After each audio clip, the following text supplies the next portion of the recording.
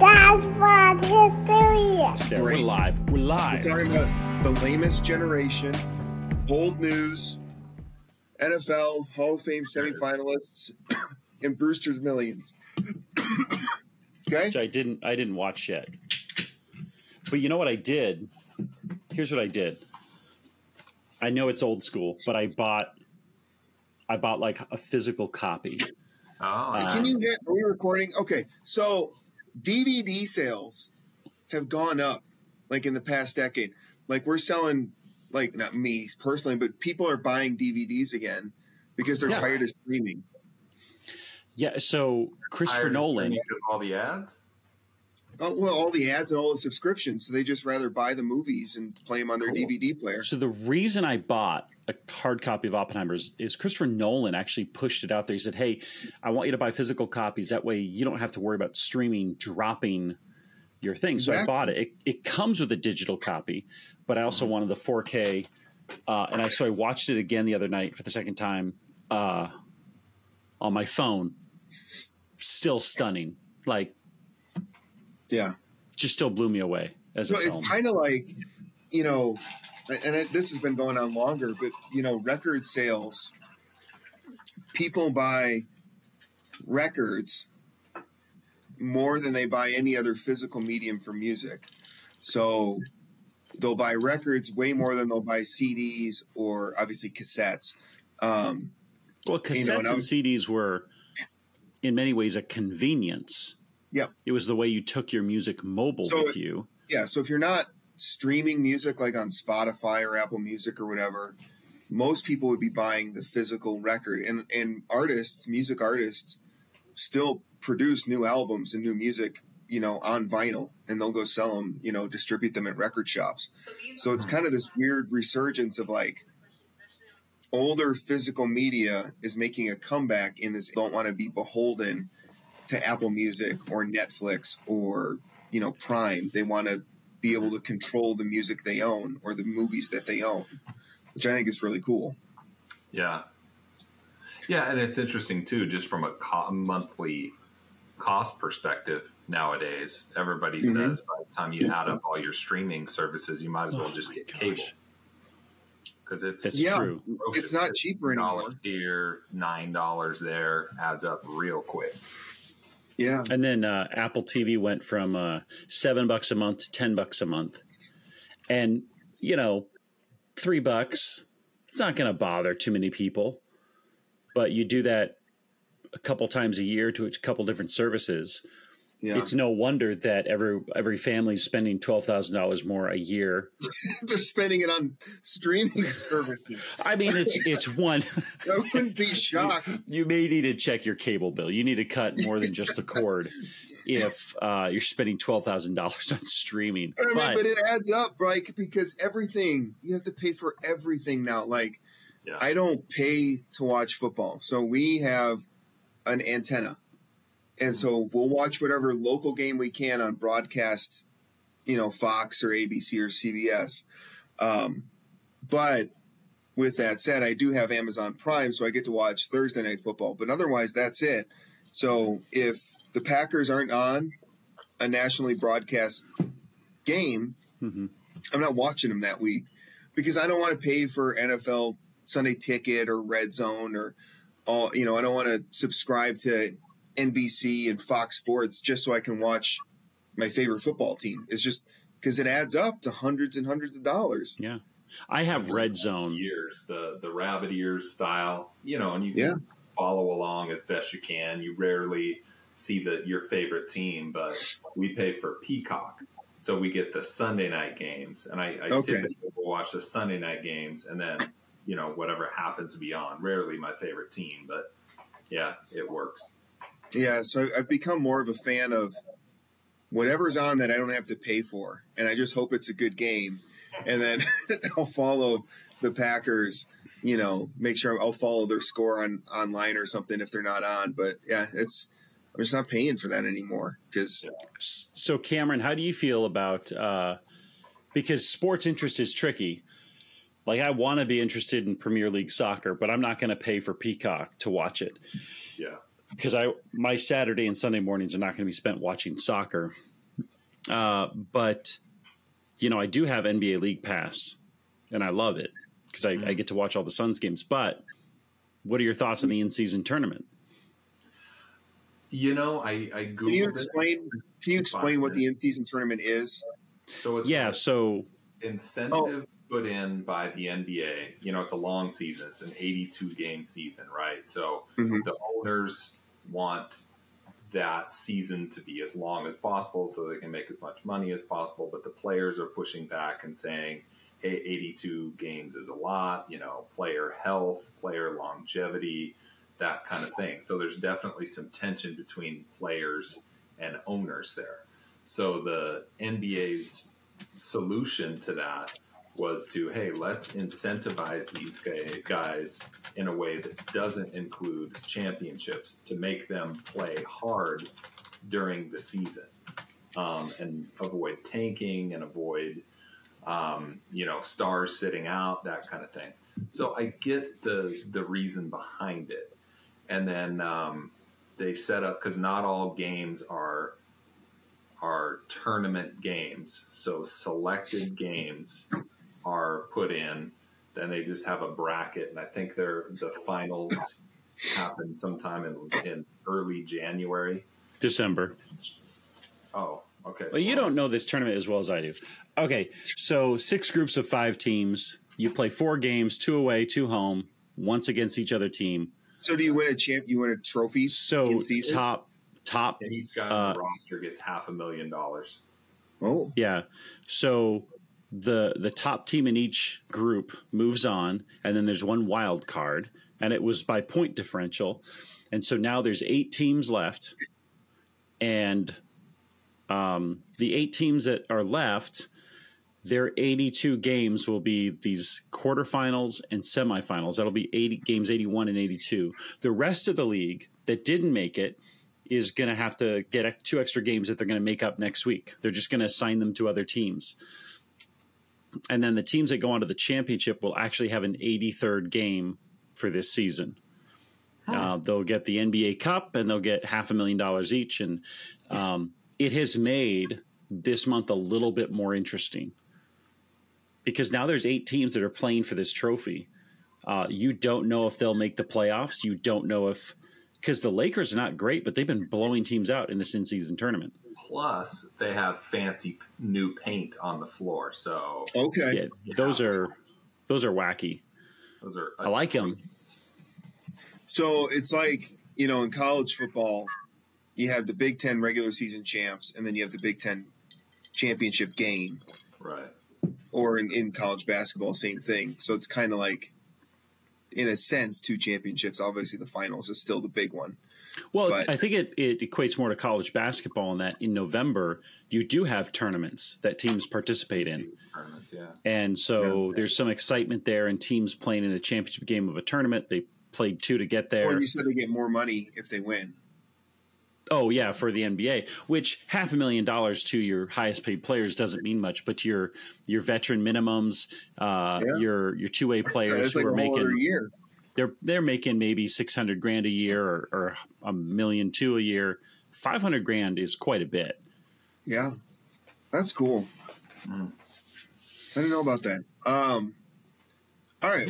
Here's how I feel about that. Since you all asked how I feel, tell us. So it reminds me a lot of what the NFL is trying to do with Travis Kelce and Taylor Swift. This is so obvious. It is the same. An attempt to get a wider fan base and all of that. It's a little bit less egregious than the NFL, but it feels pretty contrived. It feels pretty. You think it's scripted? These guys care. No, I'm not saying that. No, get them to Kelce and Swift. Regular season game. Kelce and Swift, is that just the NFL's script? Yes. Whatever, man. They're America's sweethearts. Oh my gosh! How dare you? What's too bad is reality show in the off season. They already have the halftime entertainment for the Super Bowl named. I think it's like Usher. Oh, get rid of him. Yeah.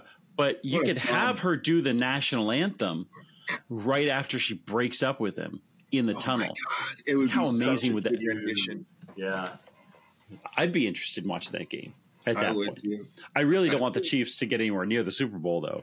So I hate that I scroll through TikTok and every few swipes is the Kelsey brothers. It's like, I don't need to hear from you. I love though that like when they first became an item, the NFL like basically started doing a primer for football for women, like Taylor Swift fans that were all of a sudden watching football because of this. I thought it was pretty clever. I know the NFL gets a lot of crap, but there's a reason they're the biggest league in the world. You know, when it comes to marketing, nobody really does it better than them. And it's pretty funny too. I'm a fan of the Kelsey Brothers podcast, but they're trying to address that. You know, they'll have female viewers email them and say, "Hey, answer this question for me." And it's funny to watch these professional football players that have been doing this their entire lives break it down to, okay, what exactly is a first down, or what is a incomplete pass? You know, just really basic stuff. It's hilarious to watch them stumble their way through it. It is, because man, football is so confusing. It's such a confusing sport. Because so during Thanksgiving, I was watching the Packers play, and we were at my brother-in-law's house, and his son was watching the game, and he likes football, but he's 11 and he doesn't know all the rules really or anything like that. He's just excited. Mm-hmm. And so as they're like calling plays or penalties get called, he's like, "Well, what's this?" And it's like basically every play, I'm explaining what happened. And it's very like when you're just watching it, you don't think about it, you know, because we just love the game and we've watched it for so long. But like when you explain it to someone, you're like, well, okay, so what is intentional grounding? That's a great question. Let's break this down. And like, you know, well, why was this a penalty, but that wasn't? And it's there's a lot there, man. Like it's a very mentally, you know, intensive game. That wasn't a penalty because that referee's on the take. That's why. Yeah, it wasn't a penalty because Tom Brady wasn't playing. Here's a question. Yeah. Has ESPN done that to us? Meaning, you know, their highlights and their little 10-second clips of, you know, here's a Hail Mary or, you know, quick hitter touchdown highlights, as opposed to sitting down, watching the games of old, learning the rules, that kind of thing. Have we learned the rules just because we're interested in sports? Or do you think the newer generations don't know it as well because of whatever? That's a good question.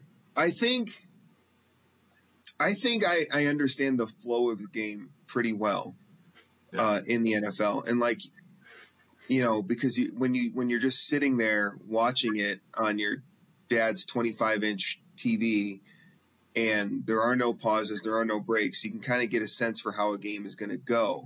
Yeah. But it's so wild because you watch a game now, you know, and it's like they're constantly pausing the action, even in the game, and like doing the Amazon, you know, what was the percentage chance of this play? And like, I don't really care what the percentage chance of that play was.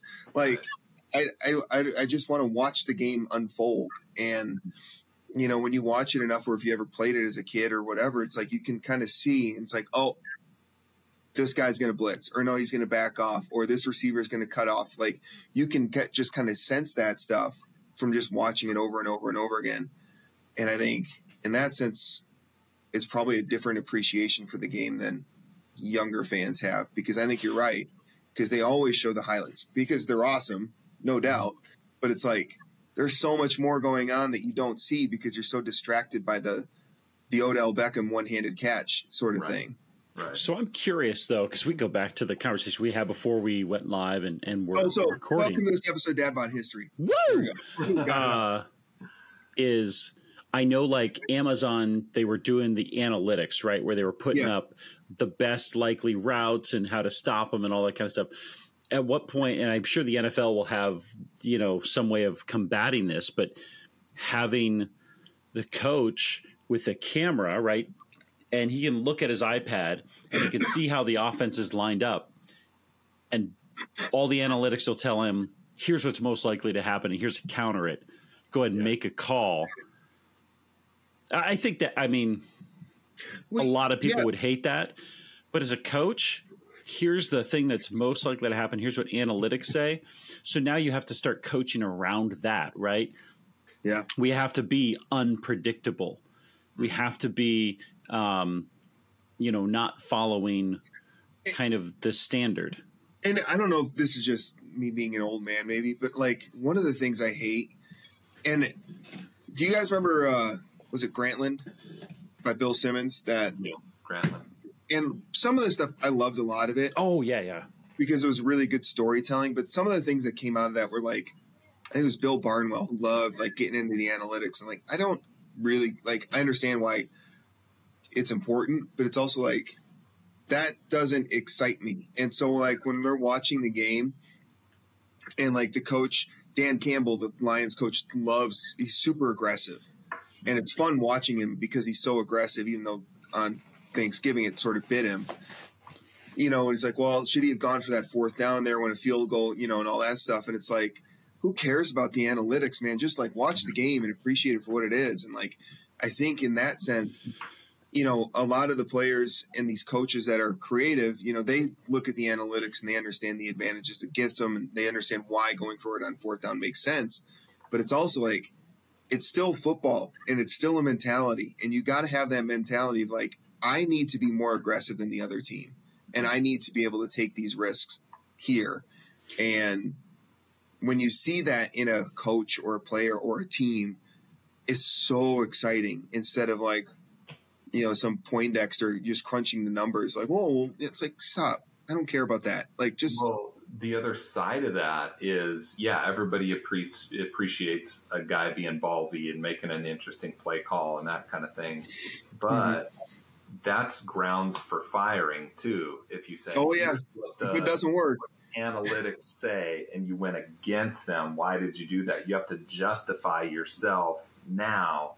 And it makes coaches, it makes scouts especially too skittish of, hey, I'm going to take this guy that looks good, that can run the 4.3 40, all of that kind of stuff. But that's where guys like Russell Wilson or something slip in the draft, and he's won a Super Bowl and had a great career and all of that. So there's always that tension between analytics and gut feel. And I'm with you.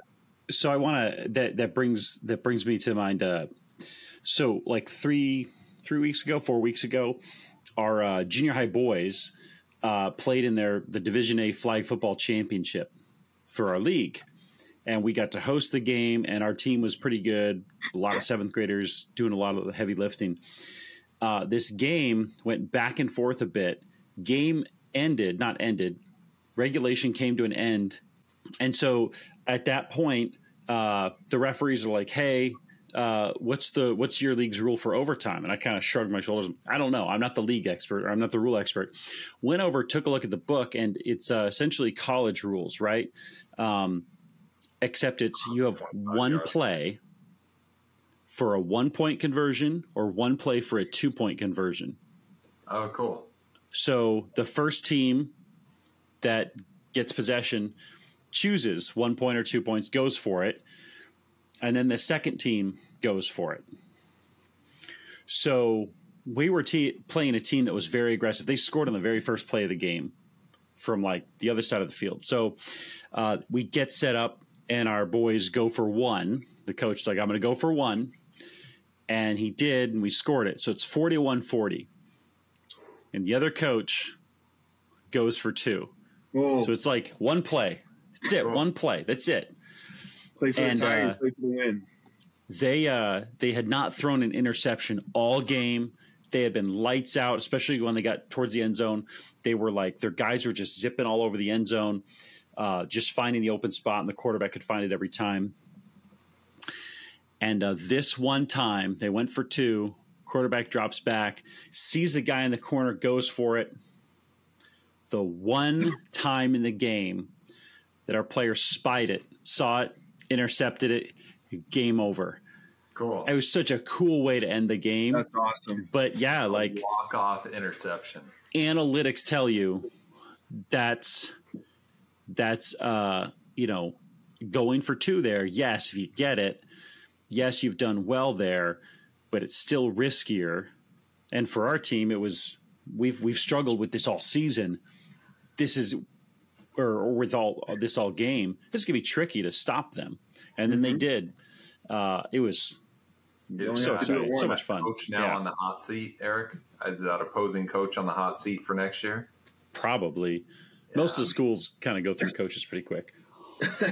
Well, since we're talking about the NFL, the NFL came out with their Hall of Fame semifinalist list this week, and so it's been knocked down to 25.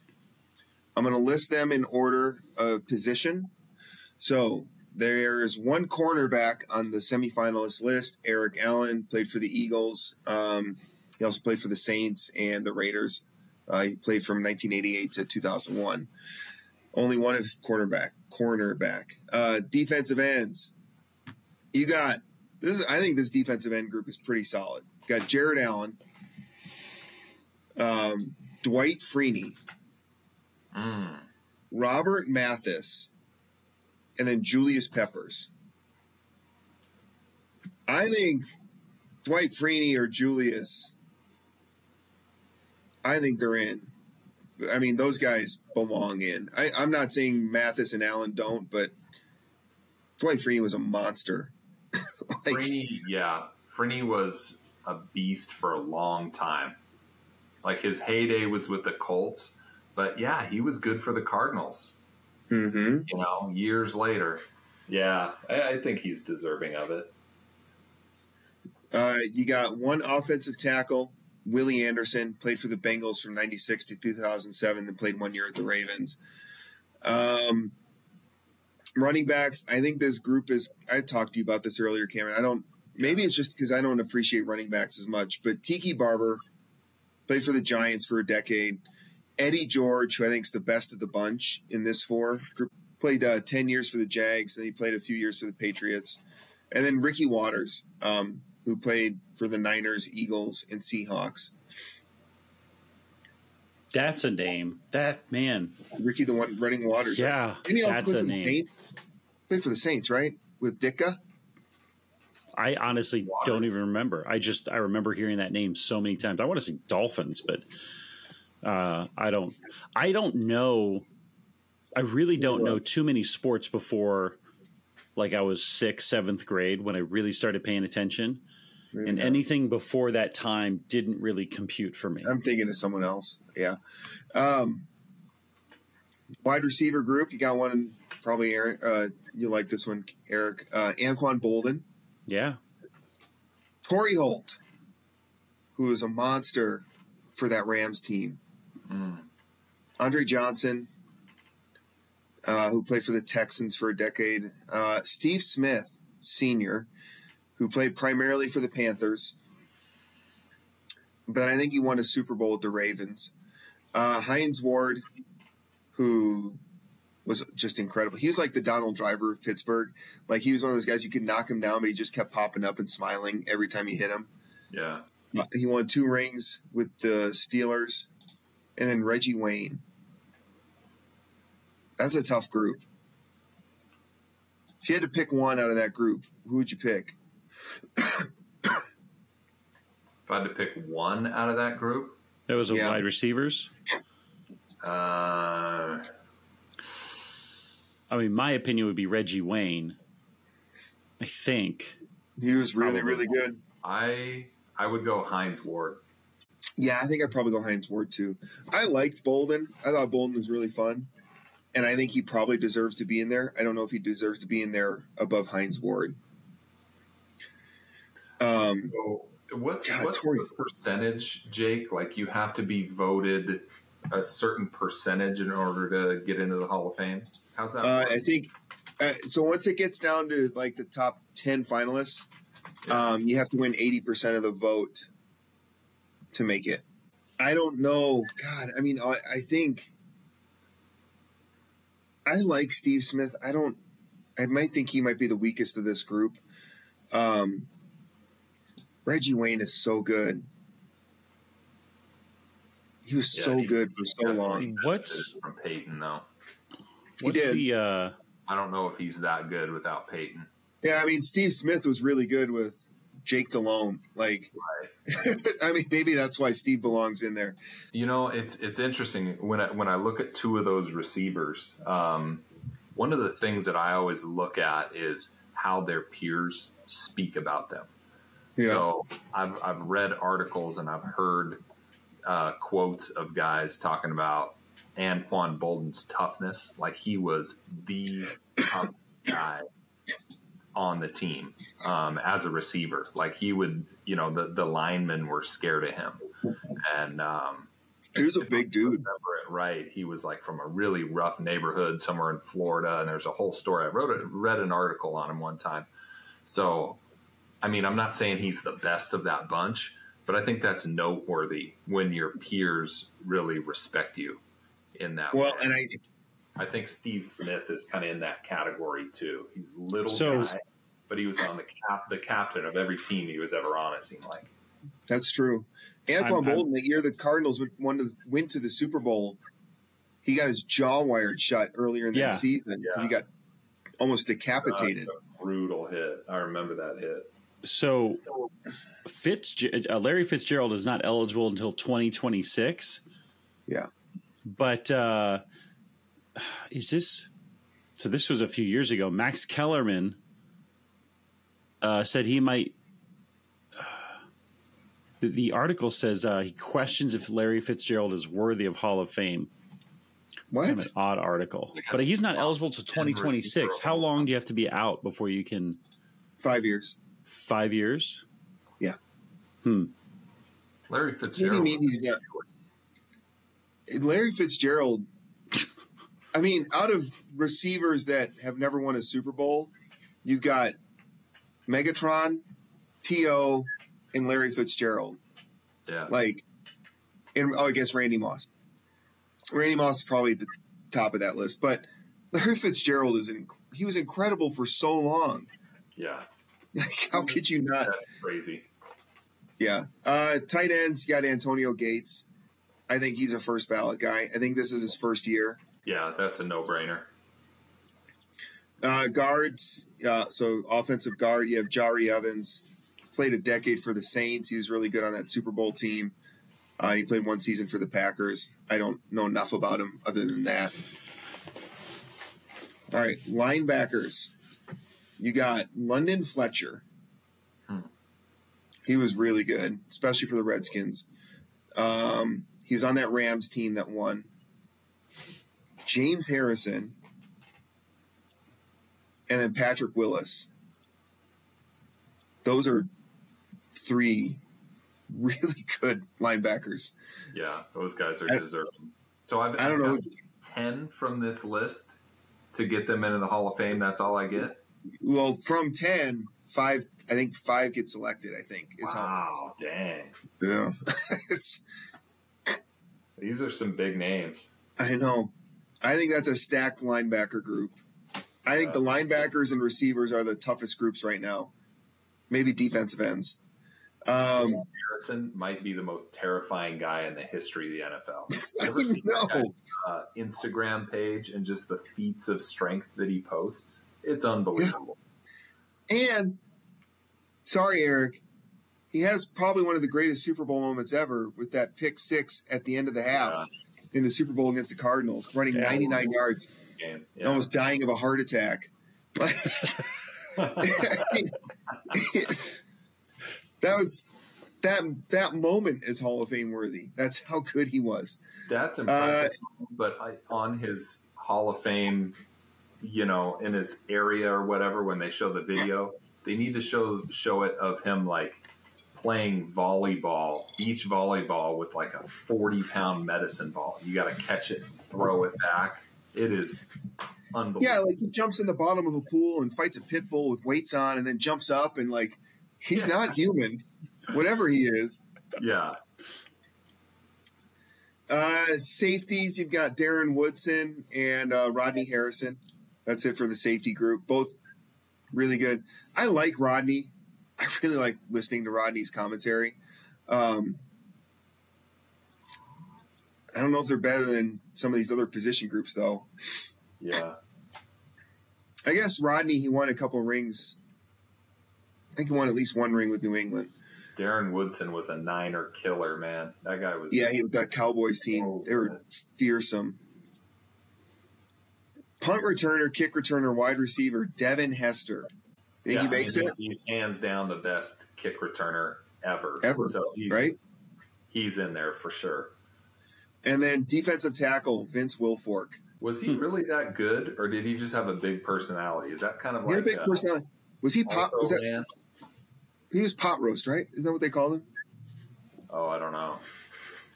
I mean, he was on. That good, was he? Like, was he a perennial Pro Bowler and all of that? I don't know. Huh. He might be the rare Patriots and never win a Super Bowl. No, he had to have won a Super Bowl. Oh no, he did. I'm wrong. He won 5 Pro Bowls, 3 second-team All-Pros, and 1 first-team All-Pro. Yeah, I would say he's deserving. When you get 4 All-Pro nods, that's pretty impressive. They list him at 6'2", 325. There's no way that guy's 325. Yeah, maybe in high school. Yeah. All right. So that's our NFL semifinalists. I think, gosh, if I had to pick 5, God, I'd probably go Dwight Freeney, Eddie George, Hines, Antonio Gates, and then fudge. Let's give it to Vince Wilfork. Those would probably be my 5, and I'm not super confident on any of them. I got Julius Peppers, Eddie George, Hines Ward, Patrick Willis, and Devin Hester. Oh, he froze.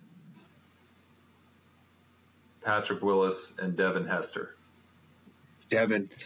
I'd like Devin to get in there. How about you, Eric? You got a 5? No, I can't remember those names. Those are, yeah. You'll just wait till Larry Fitzgerald's eligible? Yep, basically. That's my plan. That works for me. All right. So, I saw this article. Like, what's that? What was that? We're good.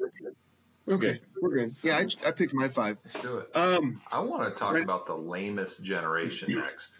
That's what I was going to go towards. Thank you. That's perfect segue. So lamest generation. I got to check this out, and I'm sure you have some hot takes on this, Eric. But I haven't seen it. But you've got strong opinions I'm kind of skimming right now. It's just which is the lamest. Well, yeah. So there's a list of the lamest generations in American history. So we've got the greatest generation, born Gen Z. Everybody on 1927, which that would be the worst.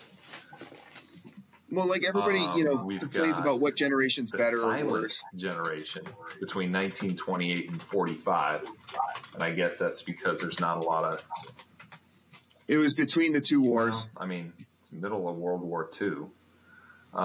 Baby boomer generation, I think, gets a lot of credit. Built this country, that kind of thing. Gen X. There's been no Generation X president of the United States so far. Interesting. That is a fun fact. Millennials. We have 2 presidents who were boomers. Clinton and Obama. No. Yeah. And W. And W. And then we went back to the silent generation, right? Well, then we went back. Right. So Biden. No, we and Trump. went W. Obama. Then we went to Trump, who Is that for real? I think, when was Trump born? He's 76. 65 to 80. So he might be a very old boomer. Be a, relatively young guy, and that hasn't happened. Wow. So Trump was born in 46. Amazing. So Trump is as old as a boomer can get. So we had. And then we went back to the silent generation with Joe Biden because we're like, no, Gen X, never Gen X. In the middle of that generation, you'd be in your 50s right now. You went from never Trumpers to just never Gen Xers. Exactly. Like, no, do not elect a Gen Xer.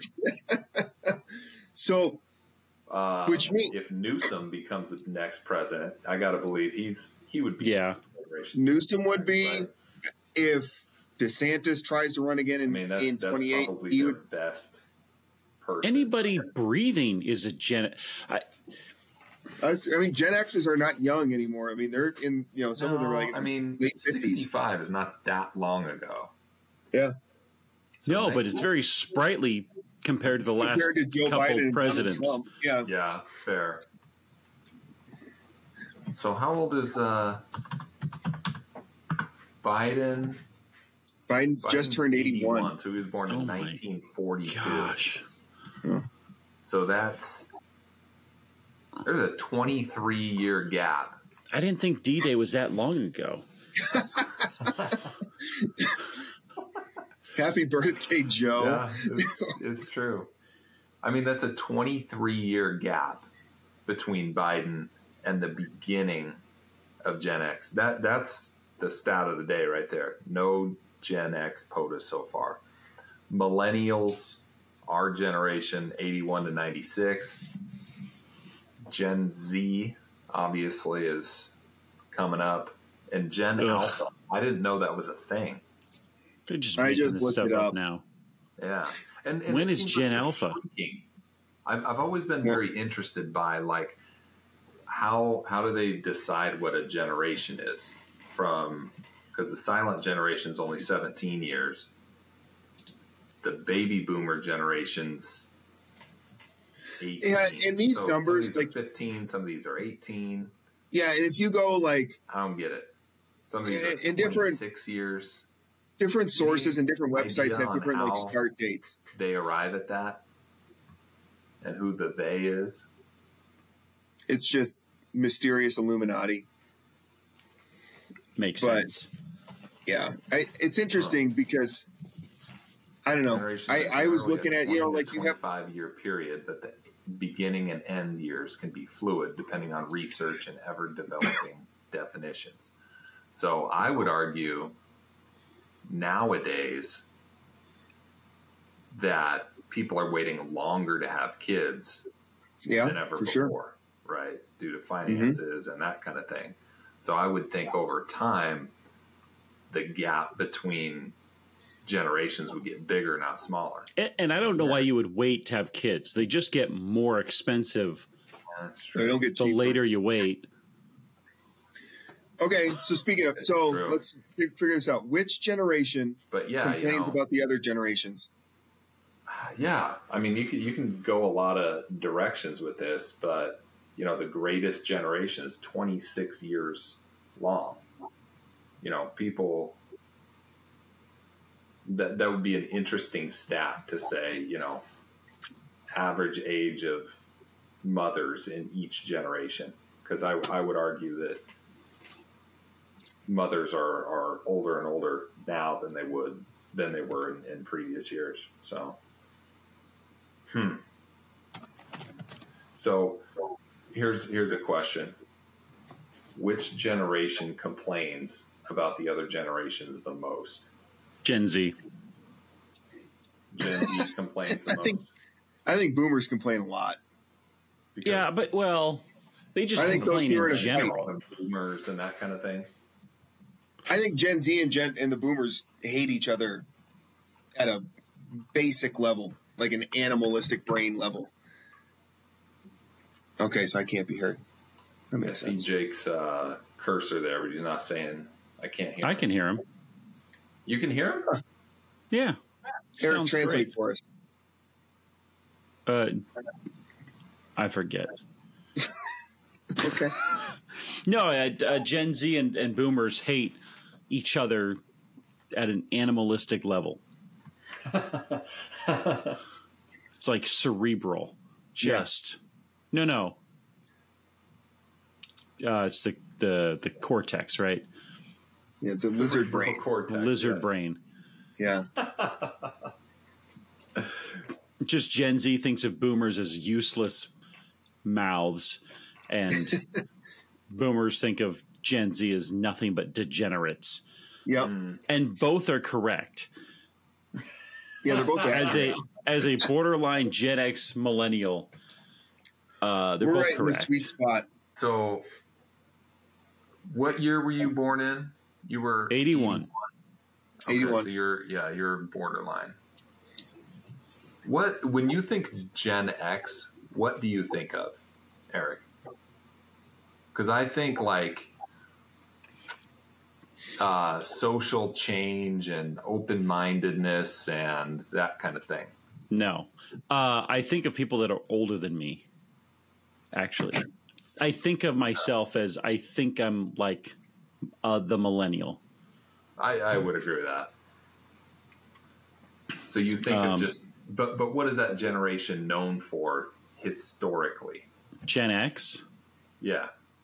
So when I think of Gen X, I think of like alt rock, grunge, you know. So according to this article that we pulled up, Gen Xers are the most relevant generation of modern times in relation to technology, and they serve as a bridge from older populations to younger. So the boomers, get the bad rap of being old and get off my lawn and that kind of thing.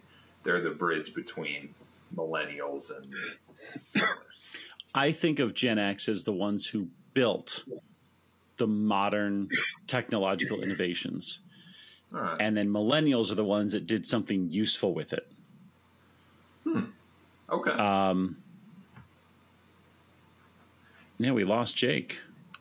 Yeah, sure did. And my video is getting wonky. I don't know if you see that, getting those purple stripes across it, but there he is. He's back. Can you hear me now? Purple. So as I was explaining to Cameron, I think of Gen X as like building the technological infrastructure that is so critical today, useful with it. Like put up I cell think towers, right, Jake? Yes. What? Yeah. Wait, hold on. Can you guys hear me? Yeah. Yes. Yeah, I can hear you. I think Gen Xers were a bunch of feral children that just ran around the streets half naked, covered in dirt, and then they talk about how tough they are constantly. But they're not that tough. They're not that tough. They're a bunch of bums. They listen to grunge. They listen to alt rock. They're nothing. Like, they think they're so great because they basically got ignored. And that's why America doesn't want them as presidents. That's what I think of when I think of Gen X. We want to keep ignoring. Like, we collectively decided we don't want you in charge. We're going to just skip you and go straight to the millennials. Or we'll go back to Joe Biden. That's our threat. We're willing to take 80-year-old and 77-year-old men and reelect them as president instead of letting a Gen Xer in charge. And over. This is what I... Jimmy Carter's still around. Give him another shot. The Gen X... Rosalind Carter just passed away. I do. Yeah. And I don't know if you've seen some of the clips of her funeral. Her grandson gave a banger of a eulogy. That was amazing. That was fantastic. If you haven't seen it, go look it up. But they're like, we drank water out of a hose. And it's like, the silent generation didn't have running water. Like, I don't... You think you're so tough. The greatest generation fought the Nazis. Like, we're not tougher than them. Like, just give it up. We do a lot of things better than they did, but toughness ain't one of them. And that's fine. That's fine. It's fine. I don't need you listing all the wonderful things you did with that technology on the most advanced technology we have available. Yeah, not that that's Facebook, but on the internet. Just have ChatGPT write your sob story about your rough life. Exactly. There you go. Then ChatGPT, like, really? You're complaining? Combination of those two. Yeah. So anyway, which generation would you have watch your kids out of this list? Gosh. Not the Gen X. The baby boomers are responsible. They're steady. They like to play games on their phone a lot, Cameron. Baby boomers? They're playing a lot of Wordle. They do. Yeah, Just sitting there swiping away. Then they've building their farms on Facebook. They're still doing that. Great vocabulary with their Wordle skills. You know, what if you need a warm body in the room, Boomer it is. Who if you need a cold body in the room, Gen X. Yeah.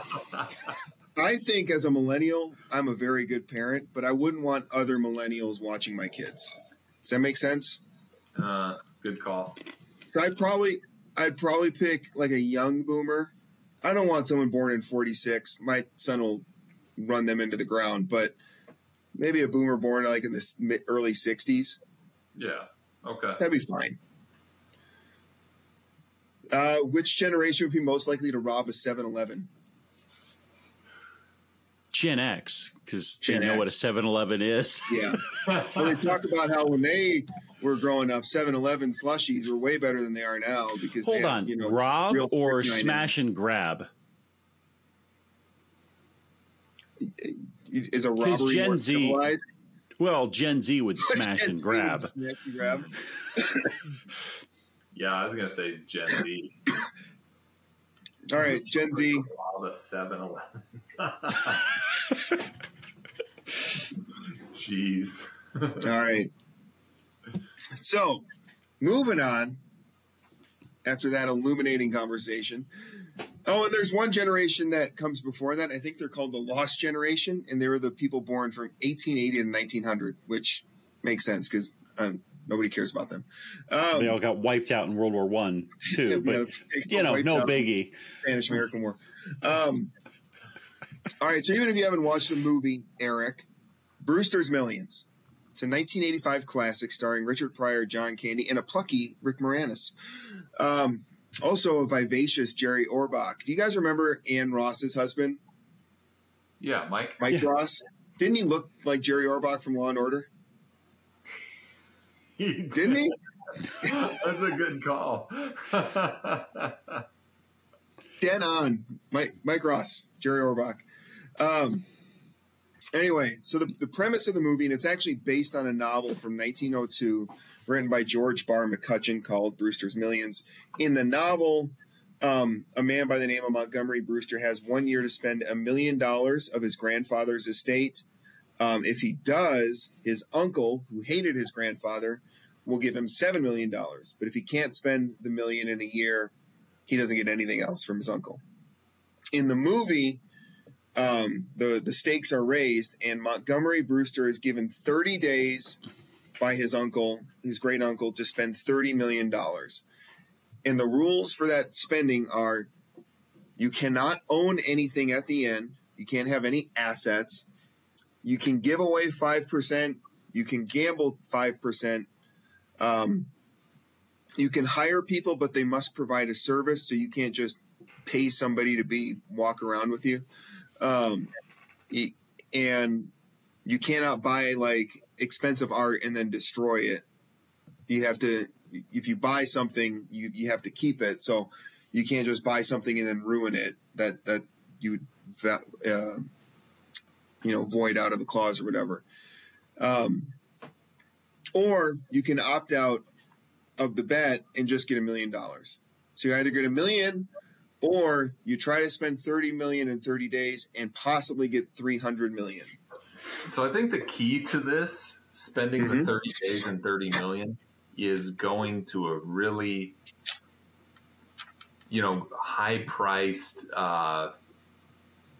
personal trainer or chef or all of the, have people provide a very expensive service. Yep. So every day, every hour of my day would be scheduled with my karate teacher and then off. Yeah. And I mean, in the movie, so Richard Pryor is Montgomery Brewster. In the movie, one of the things he does is he finds the most expensive hotel in New York and he books it for the month. He gets all these fancy dinners. You can tip the staff, but you can't tip them $1 million. It has to be within that 15 to 20% of whatever the bill is. And I think one of the things he did is he hired, he rented out Yankee Stadium and hired the Yankees to play like an exhibition game with him. Cool. So that's how he did it, among other things. So I think you're right. You got to like find these super high end luxury services and classes and events that you can spend a lot of money on and not get anything out of it other than the time. Renting out Yankee Stadium. That's a good idea. I know, it's pretty baller. So would you guys, here's the question. I don't think it's hard to spend $30 million in 30 days at all. Now that we've talked through it, I would roll the dice and get to 300 mil. Especially with inflation the way it is.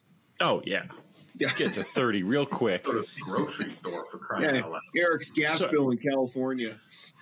I think part of it is, what do you consider giving it away? Can I take all my best friends on a private jet from wherever they are? So private jets for all of them. And we're all going to get front row tickets to Taylor Swift 7 nights in a row on the secondary market tickets, right? Can I do that, or is that giving the money away? Well, you're buying things of value. So you're buying the tickets. That is a thing of value. But it's for somebody. It's kind of a gift. Yeah, but I mean, John Candy is his buddy, and like he gets to do a bunch of the stuff with him too. So it's not like Brewster just has to do it by himself. Yeah, I think it would require bringing people in, being like, here are like these 10, 15 people closest to me. You're all getting suites at the best hotels. We're all having fancy dinners. I'm buying tickets for all of you. I'm flying you wherever we need to go for this stuff. Yeah, I mean, I think when they say give away, I think they're talking like charity, like you just give. I'm paying off all the right referees in the NBA finals. Yeah, exactly. Because I think one of the things they did was he gave John Candy money to invest in the stock market, thinking it would lose money. Then he'd have a bunch of worthless stock, but then he accidentally gained money, so he had to like quick sell it and then find a different way to get rid of it. But anyway, so you'd go for the 300. I think I would go for the 300, even if I failed. That would be the wildest month of my life. Yeah. Even if you didn't make it, you would have the greatest, craziest month of your life that the stories alone would be worth it. Here is the first thing I would do, Jake, is I would hire Aaron Asiala as my money spending consultant. I don't know. He's really good at spending money. But we all put in a couple bucks when the lotto was like 500 million. And this was years ago when we were all working together. And we spent an unbelievable amount of time standing around the water cooler talking about how we would spend our theoretical money. And I came away from that conversation with two takeaways. One is Aaron is the best spender of theoretical money that I've ever seen. And two, 500 million bucks is not that much when you start talking through all the ways you can spend. Yeah. Yeah, no, Aaron would have a lot of great ideas to get rid of that money fast. Yeah. So that'd be good. Hire him on a retainer to help you spend that money. Exactly. And he's just providing a great service the whole time.